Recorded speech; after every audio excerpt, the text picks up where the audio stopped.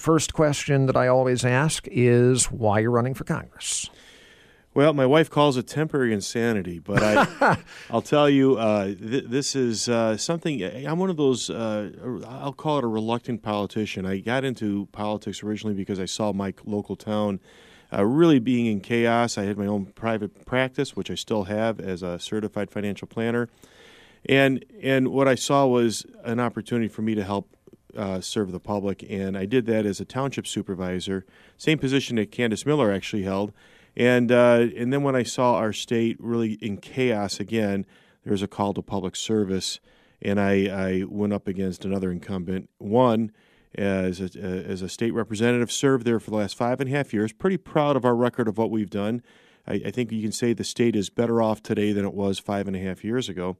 But now we see our country in the same situation and a call to service, and it truly is a call to service. It's anybody that's looking to run for the seat, myself in particular, I would prefer to be home and in my business and in the comforts without the public scrutiny, but we can't allow our country to go down the path it's been going with the amount of debt that it's incurred without good people stepping forward to say, hey, listen, we got to fix this and let's get our country back on the right path. So let's start there. What would be the first thing you do if elected to Congress to get the nation on that path? Well, there's no doubt. Well, I'm a financial planner, so for me, it's all about the finances. You fix the finances, everything else falls in line. A lot of the problems start going away. When you look at divorces and whatnot, oftentimes it's because of financial trouble. Our country is in that same kind of trouble with over $19 trillion of debt. I wrote something 5 years ago or so when it was somewhere in the neighborhood of $10 trillion, and here it is. We've doubled that now, and the first order of business is absolutely getting the deficit under control so we can start controlling the debt and bringing that debt level down. If we don't do that, our country's in trouble, and we're going to be owing a lot of countries and a lot of people money, and that's what causes wars, and this is not the path we want to go down. So what would you cut first? Well, when you look at what you cut, it's just like what we did at the state level. There was a lot of very, very, very difficult decisions that had to be made. I thought it was normal at the state level I was on appropriations. I thought it was normal to daily go through a tunnel of signs of people that really did not like what we were doing. But it had to be done. What had to be first? I'm going to tell you my experience with budgets is you take the budget, you look at it and say, what needs to be cut? What do we not need? We need to focus our priorities primarily on defense. We need to make sure that is taken care of. Our infrastructure has to be taken care of. Everything else is secondary. We need to make sure that we as a country remain strong. We got to remain. Our infrastructure needs to remain in place where we can get to work on a daily basis. We don't have problems like Flint where the money was spent erroneously through the years and where it should have been spent on fixing its infrastructure. If we focus on our priorities, everything else will come into play. If we don't have the money, we can't spend it. 2 + 2 is 4. It's easy math, and when you apply easy math to anything, everything works. Would you cut social programs like, or some of the big ticket items like Social Security, Medicare, which are quite costly, of course? Well, Social Security isn't an entitlement. We've all paid into that. And that's the thing that drives me crazy when I hear people talk that Social Security is an entitlement. It's not. Some of the other programs are. I can tell you I was a part of, there's probably 20 or 30,000 kids. Now, some people aren't going to like this, 20 or 30,000 kids on the Bridge Card program in the state of Michigan. One of my children actually applied for it and got, I think it was a couple $100 a month. I said, you got to be kidding me. I'm not going to sign for that. My daughter said, you don't need to. Well, I went to bat. The first month I was in office, we wrote a letter, a few of us, as to the problem.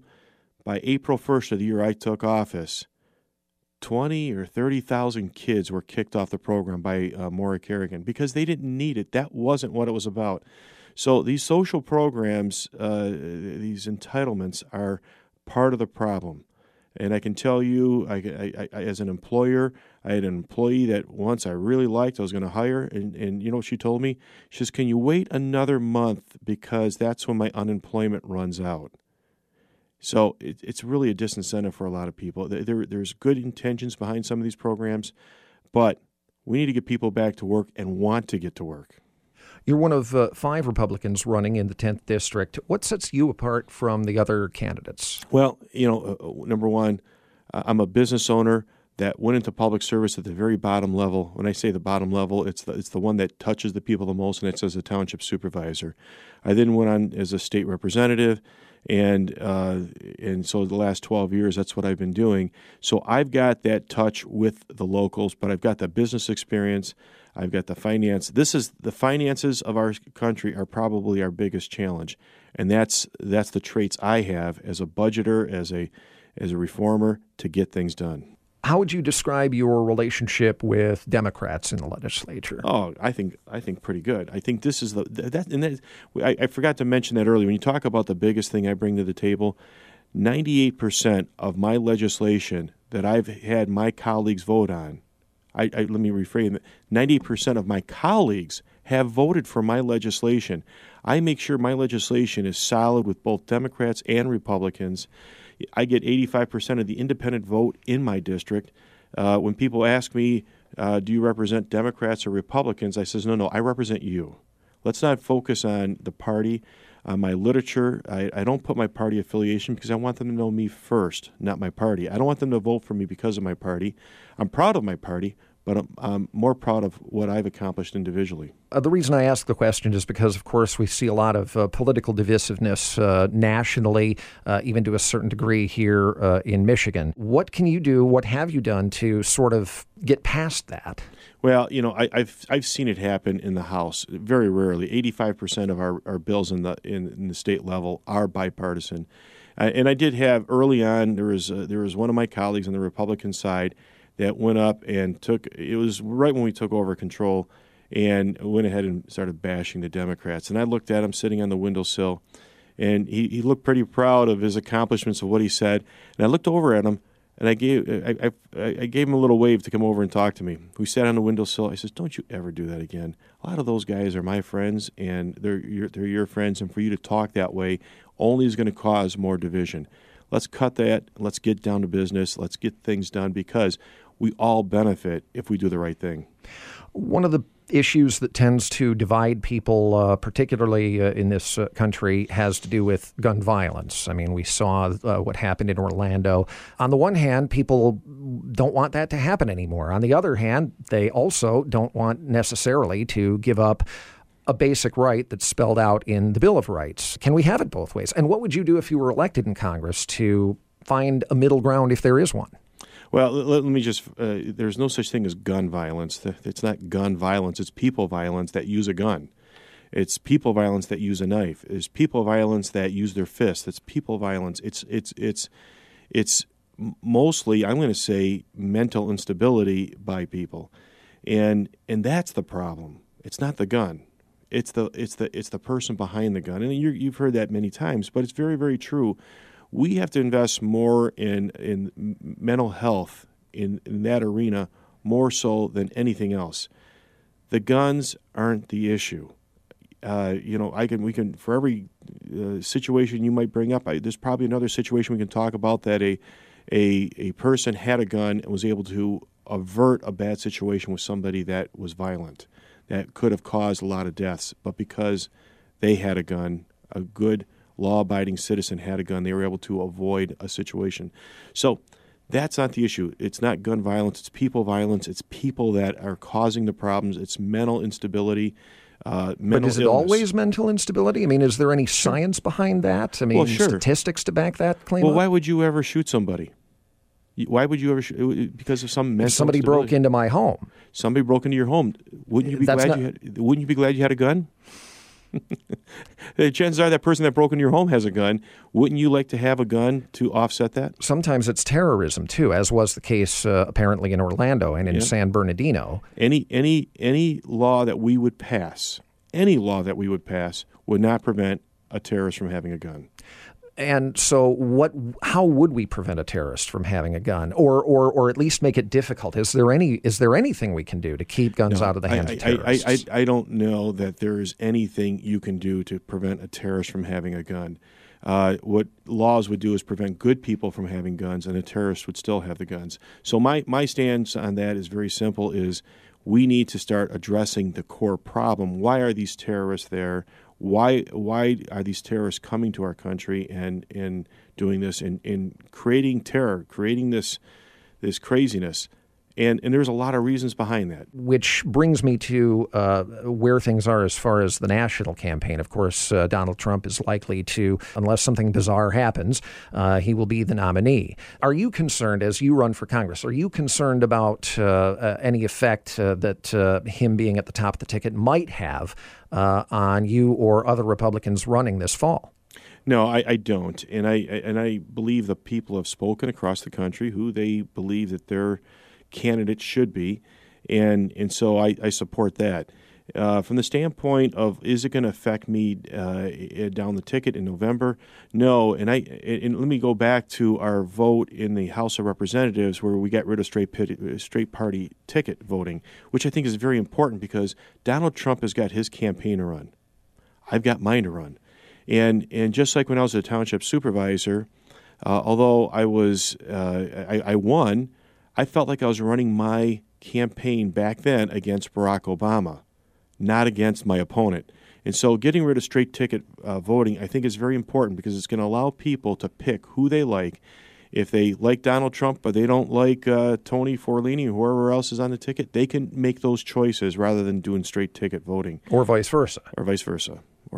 So I think it's very important. It's very, very important that people understand now that we don't have straight party ticket voting, and pick the candidate that you believe is the right and appropriate candidate.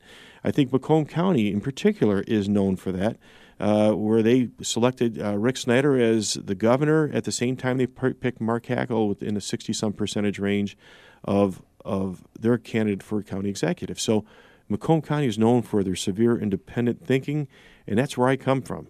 Has anything that Trump said concerned you at all, personally? Well, I think that many times he says things that I wish he wouldn't have said, but that's, listen, he lives by what he says. I'll live by what I've said, and he seems to have struck a nerve with the American people with some of the things he said. Sometimes I'll grimace and think, my God, what did he say that for? But then you see the American public seems to agree. And so that might be a bit refreshing, if not unnerving at times. If you were elected to Congress and he came to you, if you were president, for money to build a wall to separate the United States and Mexico, would you vote for that? Well, it's a hypothetical question. I will tell yes, you. Yes, it is. I will tell you. But it's a possibility for whomever does get elected. Yeah, I believe we need to protect our borders. A country without borders is not a country. So we need to. I've traveled all over the world, and let me tell you something. When I go into some of these countries, there is a vetting process of getting into these countries, be it China. I've been down to Santiago, Chile. I've been down to Buenos Aires. I've been to Europe, and they got borders, and there's they know you're coming and they know you're leaving. We need to have that same kind of process here.